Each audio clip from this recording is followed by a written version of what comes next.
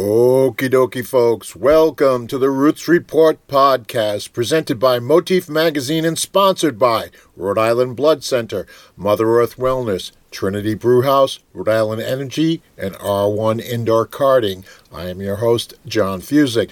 Today we have comedian Jeff Allen. He is known for his comedy specials, Honor Thy Wife, and I Can Laugh About It Now. He recently released a book titled, Are We There Yet? Jeff Allen will be at the Stadium Theater in Woonsocket on Saturday, November 25th. Hi, is this Jeff? This is him. Hi, this is John Fuzek from Motif Magazine. How are you? Not too bad. How you doing? All right. So, I watched a couple of your specials last night on, I had a hard time because my typical technology stuff, and I think we're in the same age bracket, but the technology stuff that was irritating the shit out of me because I don't know how many times I turned on Honor Thy Wife and Amazon kept quitting on me. It was like a half dozen times before, it took me probably an hour to get to watch that thing last night, just because you have no idea how happy I am that we're doing this on the phone and not Zoom.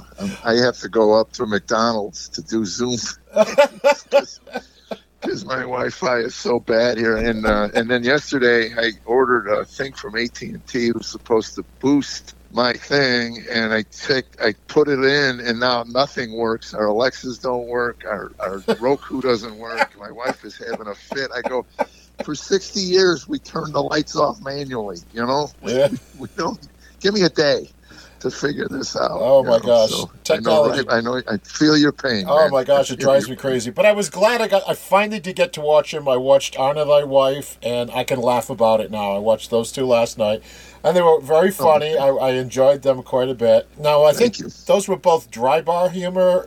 Dry bar shows? Yes, dry bar. Yeah, dry bar changed my life. Now they're in Utah. They're like alcohol-free venue, right? Yeah, that's why it's called dry bar. Right, yeah, right. They, where they film it. Yeah, Provo. I think they film out of Provo. Now, you make no secret that you've been in AA and you had an alcoholic problem at one point. Yeah. Yeah, when I lived out there, I was in Boston. I got sober in Boston in the 80s. And after about a year, I came to my wife and told her, if I'm going to stay sober, I got to get out of this city, man. I had too many friends and demons. And yeah, so we started in Jersey. And then it makes you want to drink twice as much when you live in Jersey. Now, you're originally from Chicago? Yeah. Okay. South Side, yeah. And now you live in Nashville. Right. We've been in Nashville for over 25 years. Yeah, I think I one of the bits in the special said you were living in a community that had a neighborhood association, and you didn't like that. Yes. So you went to Nashville and you were looking for directions, and you pulled up and you saw people standing around a burning couch, and you said, "We're home." Right.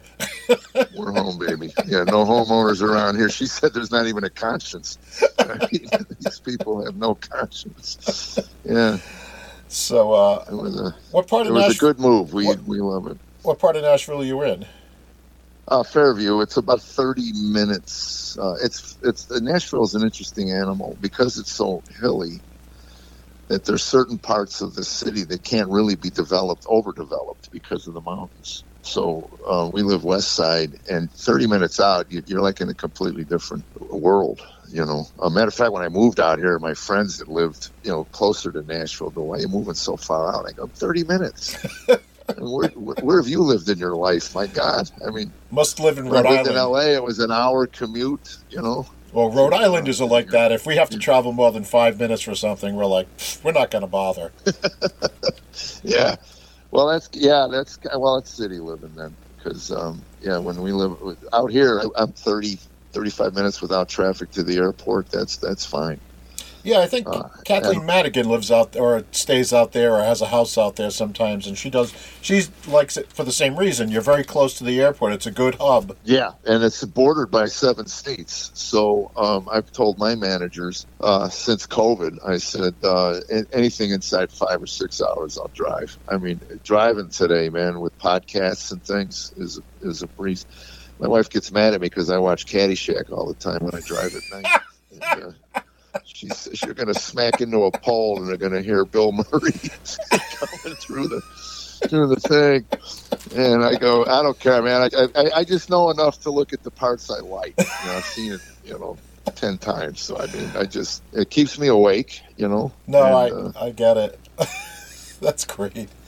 So, I read on your bio that you have a reference to Jerry Seinfeld that said, why be funny for 300 people in a club when you can be funny for 300 million people? Now, can you put that into context? Where did that quote come from, and how did it come about? Well, I've only met him once. I was doing a show in Jersey back in the 80s, and he had, at the sitcom, very funny, we were sitting waiting for our checks, so we talked for about an hour. One of the things he said, he goes, I just did a sitcom pilot. I go, what's it about? He actually said nothing. It's really about nothing. So I saw the episode. I went, wow, I can tell you it's not even anecdotal. I heard it directly from the horse's mouth. But we were talking about just comedy in general. My material, the content was always clean. I just cussed a lot. So anyway, his theory on comedy was always about getting on the box. That's what he called it, getting on television, the box. And back in the 80s, there was no internet. So you had to get on the Tonight Show or Letterman. Or I remember hearing a story. Jay Leno was holding court at the Improv in L.A., and one of the comics was complaining that he couldn't get on the Tonight Show. And Leno goes, change. And he goes, change what? Change whatever you're doing. And he goes, why would I do that? He goes, well, you want to get on the show. They don't like what you're doing. Change what you're doing. That was the problem. There were like 3 or 4 gatekeepers that determined what the country saw for stand-up comedy. So Jerry's attitude was, I can do dirty material, but it won't get me on the Tonight Show and it won't get me on Letterman. And that's where the eyeballs are. That's where the numbers of people, and it made perfect sense to me. I mean, you're right. And I had nothing in my act that I was married to that I thought, well, I got to do this, so I started working. It was a handful of years later, but I started cleaning up my language when my fourth grade son, I got called to school. He cussed his teacher out or something. And I sat across from her and I said, I'd love to look you in the eye and tell you I have no idea where that child heard that kind of language. The truth is, my wife and I have a little salty tongues at home. So driving home, my wife said, that's a reflection on us. It's not very pretty coming out of a 4th grader. Mm. So anyway, I decided to pay the kids $0.25 for every cuss word that came out of my mouth, and basically it's how I funded their college. But it was interesting to have the ears, because I think I wasn't conscious of what came out of my mouth. And that was one of the things I said to my son, because he goes, I didn't mean it. And I said, so what you're telling me is you have no control what comes out of your mouth. If it just pops in, you got to say it. So if that was a 6'3", 250-pound man, you would have said the same thing. He goes, probably not. I said, so you do have control. And driving home, I thought, you know what? He's right. That's right. I do have control. So let's see. And then as a storyteller, from a stand-up point, it made me much better because I had to get a thesaurus out. And my father told me, when I was a kid, because I was cussing a lot, and he didn't say anything because he's not going to change. So he said, I'm not going to be a hypocrite, but it's lazy. It's intellectually lazy. And I could say this, my father had when he looked up a word that he didn't know what it meant, it was always in the unabridged dictionary. He couldn't find it in the abridged. I mean, my father had a tremendous vocabulary. I mean, his ability to slice someone in half verbally, I've never seen it paralleled. I mean, he was vicious, but he cussed. He's a construction worker, cussed all the time. So anyway, Eugene Debs said, that profanity gives people permission not to hear what you have to say. And I learned that firsthand because of bill collectors. They'd call me and I'd get angry with them. And I was fine. As soon as I cussed, they'd hang up. So I learned that, if you don't want them to hang up, you want them to hear what you have to say, don't cuss at them. So anyway, that's kind of how I cleaned everything up. I just it became a challenge, and then I realized that it made me better at what I do. It is a hard thing to do. I mean, right now I just came in from outside. I've been outside working on my truck, and so I ran inside to do this podcast, and I'm outside and, I drop a tool or I mess something up, and you should hear the profanities that come out of my mouth, and I'm sure that the whole neighborhood hears them because they just blur it right out because I mean, there's nobody around, but I'm just like blasted out. I'm the same way. Oh. I hit a golf ball, it goes 60 yards right, the first words out of my mouth begins with F. I mean, as soon as it leaves the club, and I go, oops, so... And my wife will tell you that when I get angry, I have no self-control. Well, I think we're all like that. But yeah, I don't apologize for it. I mean, it's how you're wired. But and for work, and I also say that words have meanings, and there's a well-placed cuss word. I mean, if you're looking to anger somebody to the point of punching you, I mean, there's some words that you could use. Oh yeah. To facilitate that, One of the things you said in one of your comedy specials, I don't remember which one, was going back to the paying them a quarter for each time you cuss, but you said, like, with your kids, when you were raising your kids, you said that, I mean, I don't know if this is true, if it was a joke, but it was taken as something that was interesting, is that said if we have a problem or I do something weird, teaching you when you're growing up, write it down, have me initial it, and later on we'll take it to therapy, and it'll be much easier that way. Yeah, that was I did say that to my children. They were talking about Tammy and I used to laugh. We'd go, I'd love to be in the first therapy session our children have to hear what their complaints are. I wanted Reeboks. He got me Nikes. I mean, But, that was basically because of the generation. I got in recovery, and everybody that was around me in the 80s and early 90s was blaming their parents for everything, which is simple, except, I learned to lighten up on my parents after having children of my own. It's not an easy thing to do to raise children. So when they start complaining about things, I go, write it down, date it, initial it, and then that way I can put it in a book, and when we get to therapy, I can just breeze right through it. Here, I did all this stuff with my initials next to it, and I'll be at the golf course. I mean, what do you want from me?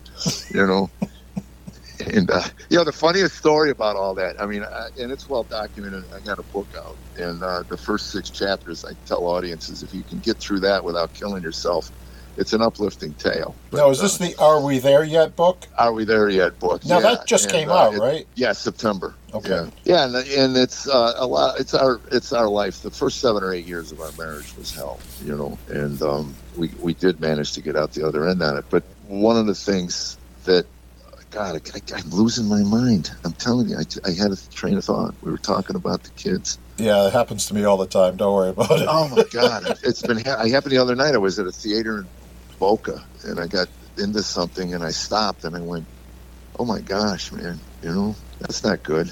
Well, I'm a singer-songwriter, and I have to, my own songs that I've written, I have to, have the words in front of me because I can't remember them. I mean, when I perform, I have to have cheat notes. I can't remember. I mean, I'm 62, and it's just, I can't remember shit anymore. It's just the way it is. I mean, it's funny you say that. Because people go, "How do you remember?" I said, I don't do the same show every night. If I scripted it, I'd be in trouble. And that's why when I did America's Got Talent, I've been telling this story on stage. I go up there, I got 90 seconds, and I do 1 line, 2 lines, and the 3rd line is gone. I can't remember my 3rd line. And I stand there like an idiot, and I go to Simon Cowell. I said, "Can I take, I just had a brain thing. Can I start over?" He goes, "Oh, sure. We're taping. Don't worry about it." So I start again. Line 1, line 2, 3rd line is gone. Now I'm panicking, and we went through this whole thing. And I wrote this. This is my material. I mean, it's not like they gave me a script and said, "Here, do this." I mean, it was like, and it took me the 3rd time it came to me. I mean, while they were giving me water and I was trying to clear my head, and the 3rd line, it finally came to me.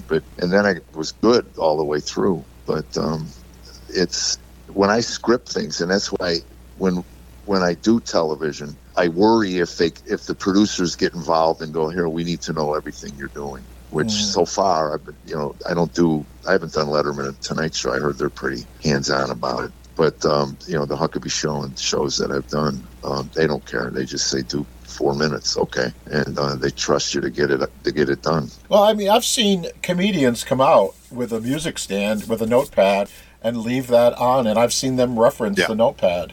I mean, just like a musician has music on their music stand, I see people with outlines of their performance, so they make sure they get it through it. And I've seen people actually reference it. I can't remember who did it, but I saw a couple of people that were quite famous comedians have a music stand and reference it a couple of times. Oh wow! When I put the Dry Bar specials together, and I'll come out with a notepad, and I don't hide it at all. I'll walk over, look, and I said I'm not going to pretend. I used to when I was drinking the late shows. I was usually so trashed I couldn't remember anything. I'd have a napkin under the beer bottle with notes on it. So I'd always go over, take a sip of beer, and look at the notes. Oh, but, well, that worked. My wife's been pushing me to take notes out. She goes, you need to get tighter. But, like for the show Saturday in Woonsocket, I'm going to do an hour and a half. Wow. It doesn't have to be tight, I mean, it's, you take some time, you talk to the people, and you veer off, and it fits me. I am scatterbrained. But there's no pressure, I mean, they don't know what I forgot or didn't do, or exactly, and well, Paula Poundstone, she's the same way. I talked to her last week, and none of her shows are like either. She just gets up there and riffs on stage and talks to the audience, and it just takes her wherever it goes. Yeah, and I have, I have 3 hours of stuff to in my skull somewhere, and it's interesting how certain things pop up. I did a routine the other night. I bet you I haven't done it in 5 or 6 years. And I just go, holy cow. I told the audience, I have not done that in 5 or 6 years, And, it's funny because my wife is always pushing me to not post things that are old. And I go, well, you write me 10 new minutes. Carlin, I read Carlin used to go out and try to do a minute a week. Every week he tried to create a new minute. And then at the end of the year, he had an HBO special. It's perfect if you're disciplined and organized. Right. Seinfeld's really organized. I guess he used to just set a timer, and every day, like at 11, whatever the time was, he would write. And he had a calendar that he would put these red X's on. So the whole point was to never break the chain of red X's. And I did that. I never made more than 12, but 12 days in a row. I mean, but that's, you look at it, and it was so disappointing when I broke it that I never went back to it again. Well, I know being a songwriter is that my ideas come from everywhere. I just, they come from life, and I'm constantly writing stuff down. So if I'm out somewhere and I hear something or I see something and and it makes me reference something in my head, I write it down, and that's my way of writing. Is that I'm always doing that. I'm always taking notes on life, and that's just the way I write. Yeah, I'm the same way. I'll hear something, or Tammy and I'll have a conversation, and I'll think, oh, I could use that. I wrote a story about having a physical. She makes me get a physical, and 2 weeks later she calls me and says, the doctor's office called with your test results. And I always tell the guy in the audience, that's why you don't put your wife's name on the HIPAA form. That call comes to me, I'm still eating cheesecake today.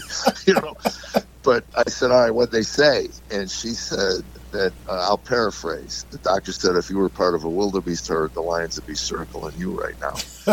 And that came from the fact that she came home from the doctor one day, and I said, so what'd he say? She goes, oh, Jeff, God, I'm in terrible shape. If I was in a wildebeest herd, the lions would be coming after me. And I wrote it down. I go, babe, that's great. That's a great line. I said, that's a gem. I'll build a story around that. Yeah, that's great. And, it's just a great line. Now, one of the things I saw I don't know if it was your specials, but I saw, I think it might have been a quick YouTube clip I watched, and it said something about when you met your wife, she was a smoker, and you said she had the best laugh because smokers have the best laugh. Yeah, when you cannot get oxygen into your lungs, that is a music to a comic. I said all that gagging, gasping, wheezing that annoys most people, it's a symphony of joy to a comedian.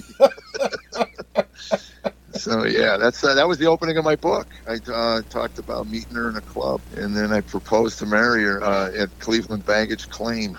I wanted to read her to fall in love with my romantic side. I was on a red eye, and I probably had, I don't know, red eye, so I was trashed. And halfway across the country, I decided I was going to ask her to marry me when we landed. I'd known her for 3 months. She had a 2-year-old when I met her. And if anybody is listening to this right now that's under 30, I don't recommend this, okay?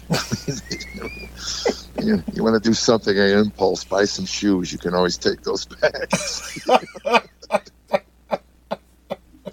Now, how long have you been married? You've been married 32 years? 37 years. Oh, 37. Yeah. Wow, that's a long Just time. had it last July. Yeah. Yeah, considering 30 years ago, I think it was, we were 10 minutes from divorce court. Wow. We were filing papers, had them notarized, yeah. Now, how are things? Things good now? Oh, yeah. That's been, I can't imagine what my last 30 years would have been like without her. Wow. Well, that's a good thing. I wasn't ready to get married. I got, again, I was a drug addict and an alcoholic, and that's what I said. I said if they had dating apps back in 1985 when I met Tammy, my profile would have read, alcoholic drug addict with rage issues looking for single female to overlook the aforementioned character flaws. I was quite the catch, it turned out. Quite the catch. Now, who was it that... Was it her that encouraged you to clean up, or was it yourself, or was it a certain situation, or circumstances? I'll tell you one story. I was coming out of Nick's Comedy Club in Boston, and I was in front of the club doing cocaine. Oh, jeez! And somebody raps on the window. I look up, and it's Boston police. Anyway, they get me out of the car. They see I'm doing coke. They cuff me. They put me in the cruiser, and the guy doing security was an off-duty Boston cop. He comes out to smoke a cigarette, and he sees me sitting in the back of the cruiser, and he says to the cop, "What's he doing there?" And he said, "Well, he's doing cocaine. We're going to take him in." And he goes, "I'll let him go. He's one of the comedians." As if that's a get out of jail free card, And it turns out it was. Oh, well, that's good. It was. They got me out of the car. They took the cuffs off, and he said, "You have no idea how lucky you are." Yeah, really. The DA is up for re-election, and they love white suburban boys right before election. And you were looking at 3 to 5. Oh, jeez. Well, you got lucky. Yeah. So that was the beginning, and then another one. I was driving the wrong way on 93 downtown Boston. I got drunk and I went up the wrong ramp. Was driving fortunately it was Boston. It was 2 a.m. There wasn't a lot of cars out. Got home. I don't know how. I think I wound up going to it was bad, and then I spanked my 6-month-old in the crib. And that was it for me. I told Tammy, when I realized what I could have done to my son, I was all coked up and boozed up and got angry. And, she took him from me and sat on the end of the bed and fed him. And I thought that the shame that washed over me, my God, I just looked at her and I said, I need help. And that was it. That's a good thing that you got it. Yeah, it is. It is. Life is much better. And I got 2 of the grandkids are over today for Thanksgivings. Yeah. So there were 2 things that I thought were pretty funny that you, like, it was, I don't remember which special it was, but you started off eating a fudgicle, and then you were drinking out of a glass or doing something with a glass that had, the smoke coming out of it. And I was, at the beginning of it, it's like, what the heck is this all about? And then you watch the special, and then it was like, you're talking to your son, and he said, "I could kill you 6 ways with a popsicle stick," because he was in the military. Right. Yeah, that came home from the military, right. And he said you asked him to get a job. Let me teach you a skill. Yeah. That was it. Yeah, because he came home to reacclimate. That was what he said. And, after about 19 months of the reacclimating process, Tammy says, "Go down and talk to him." So I said, he was 26 at the time. I said, "Pause your video game. I need to chat." And, anyway, that was it. And I said, the Army teach you a viable skill, something you can use to get employment and move out. We want grandchildren. We've earned grandchildren. And we worship a God of miracles. We believe, out of 4 billion women, he's chosen one of them for you to breed with somewhere.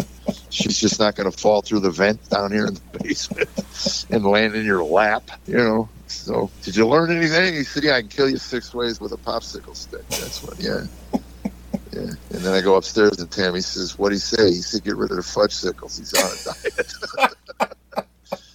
Now, the other thing... I remember that. I haven't done that in a while, yeah. Yeah, the other thing that I thought was pretty funny was, I did shit like this when I was a kid, too. I mean, you referenced a lot of stuff that, people of our age, our generation, boomers, did when we were growing up. We just basically, talked about the slide and the slide at the playground. But the funny thing was, you wanted dry ice because you heard that if you put it in a jar, it would explode. And you went to the ice cream man and he gave you dry ice. Yeah, he said, what are you going to use it for? We're putting it in this jar, put the lid on it, it's going to blow up. He goes, well, here's your dry ice. That's right. Can you imagine now? You'd have 72 forms you'd have to sign. And yeah, no way. They're not going to give a kid dry ice. And then your mother had to pick the glass out of your forehead. Right, yes. And there were shards of glass in my head. My father goes, how'd that happen? So, well, someone told me you put dry ice in a ball jar, it'll blow up. He goes, so you sat there staring at that jar just waiting for it to blow up. Don't try this at home. Yeah, and that's when he punched me. He said, am I raising a moron? I go, I could see how you'd think that. Yeah, that's all my father ever said to me. Am I raising a moron? What are you, a moron? When am I raising a moron? Yeah, I think fathers of that generation use that term a lot. Yeah, there went a lot. Yeah, they asked a Japanese businessman. I heard this in an interview. I don't know, probably on the internet somewhere. But anyway, he said, "What would your father in Japan say if you told him you loved him?" And the businessman said, "He'd say I was in America too long." Yeah, I don't know why it's such a damaging thing for the father to wrap his meat hooks around his kid and just go, "I love you, man." It's the macho shit in the United States. Everything's about being macho. Everything's big trucks and being macho. It's just what you're fed. Nobody can be themselves. They have to compensate somehow. Right. So. Well, that's Wall Street, man. Yeah, that's true. So you're doing the show on Saturday night. I am. You're going to be doing, just by the way, not to give you shit about it, but it's Woonsocket, not Woonsocket. It's Woonsocket. Just so they don't Woonsocket. So it's like Peabody. It's like Peabody and Worcester.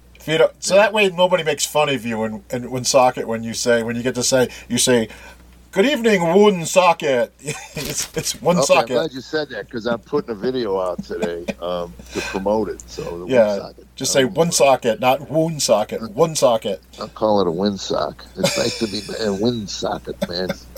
Windsocket. I'm glad you told me though. They use the expression "side by each" too. Really?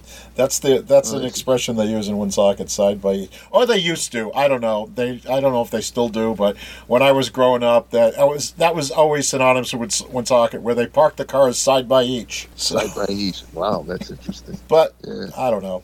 That's who knows. Yeah, I lived with the Wicked Pisser in Boston. I was Wicked Pisser. It's New England. It's New England. So you're going to do about a 90-minute show. Yeah. And 90 minutes. It's going to be a lot of it's just going to be off the cuff. You said, right? You're going to be talking to the audience. Well, no, I mean, it's stuff that I do. I just don't do it in any particular order. Oh, okay. And I have been kind of locked in. Certainly, the opening 35 or 40 minutes. I've been probably doing that for a couple months now. So, and I kind of know where I'm starting. I know where I'm ending, and everything in between. I just, kind of get a feel, And I don't do politics.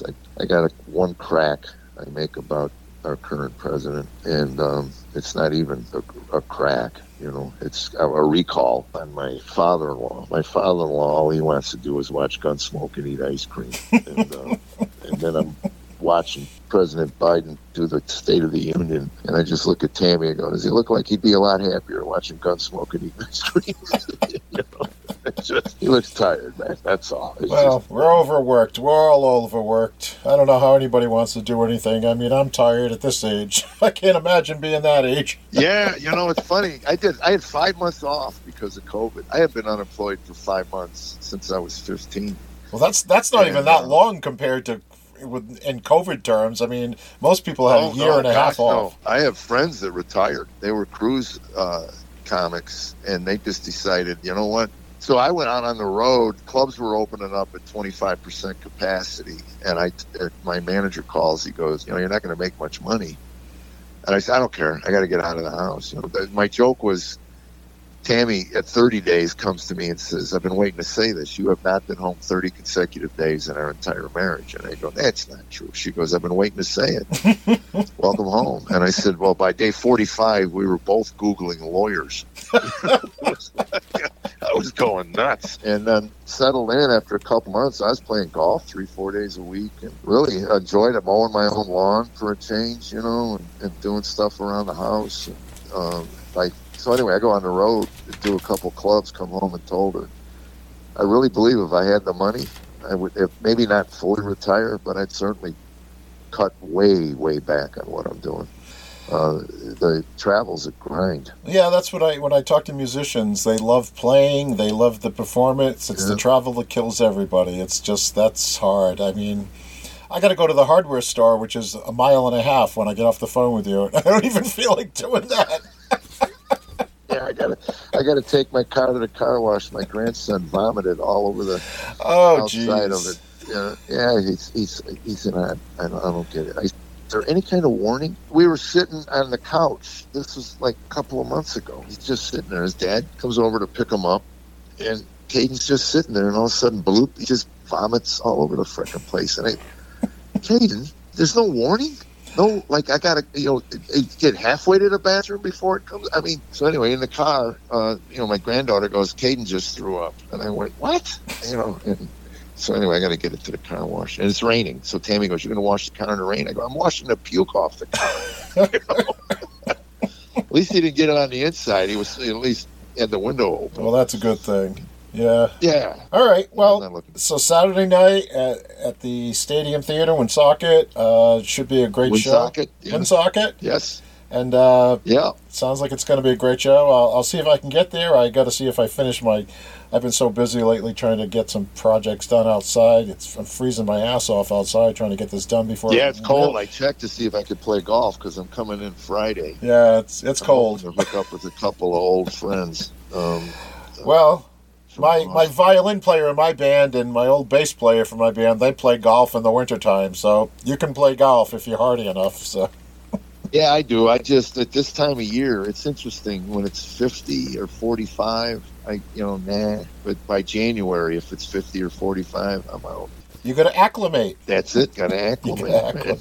Very important. All right, Jeff. Well, I appreciate the conversation. Yeah, thanks. All right, man. Bye-bye. Okie dokie. Thanks to comedian Jeff Allen for being part of this episode of the Roots Report podcast. Allen will bring his Are We There Yet tour to the Stadium Theater in Woonsocket on Saturday, November 25th. For more, get messed up to meaningful at stadiumtheater.com. That's STADIUMTHEATRE.com. The Roots Report podcast is presented by Motif Magazine and sponsored by Rhode Island Blood Center, Mother Earth Wellness, Trinity Brewhouse, Rhode Island Energy, and R1 Indoor Karting. Thanks for listening.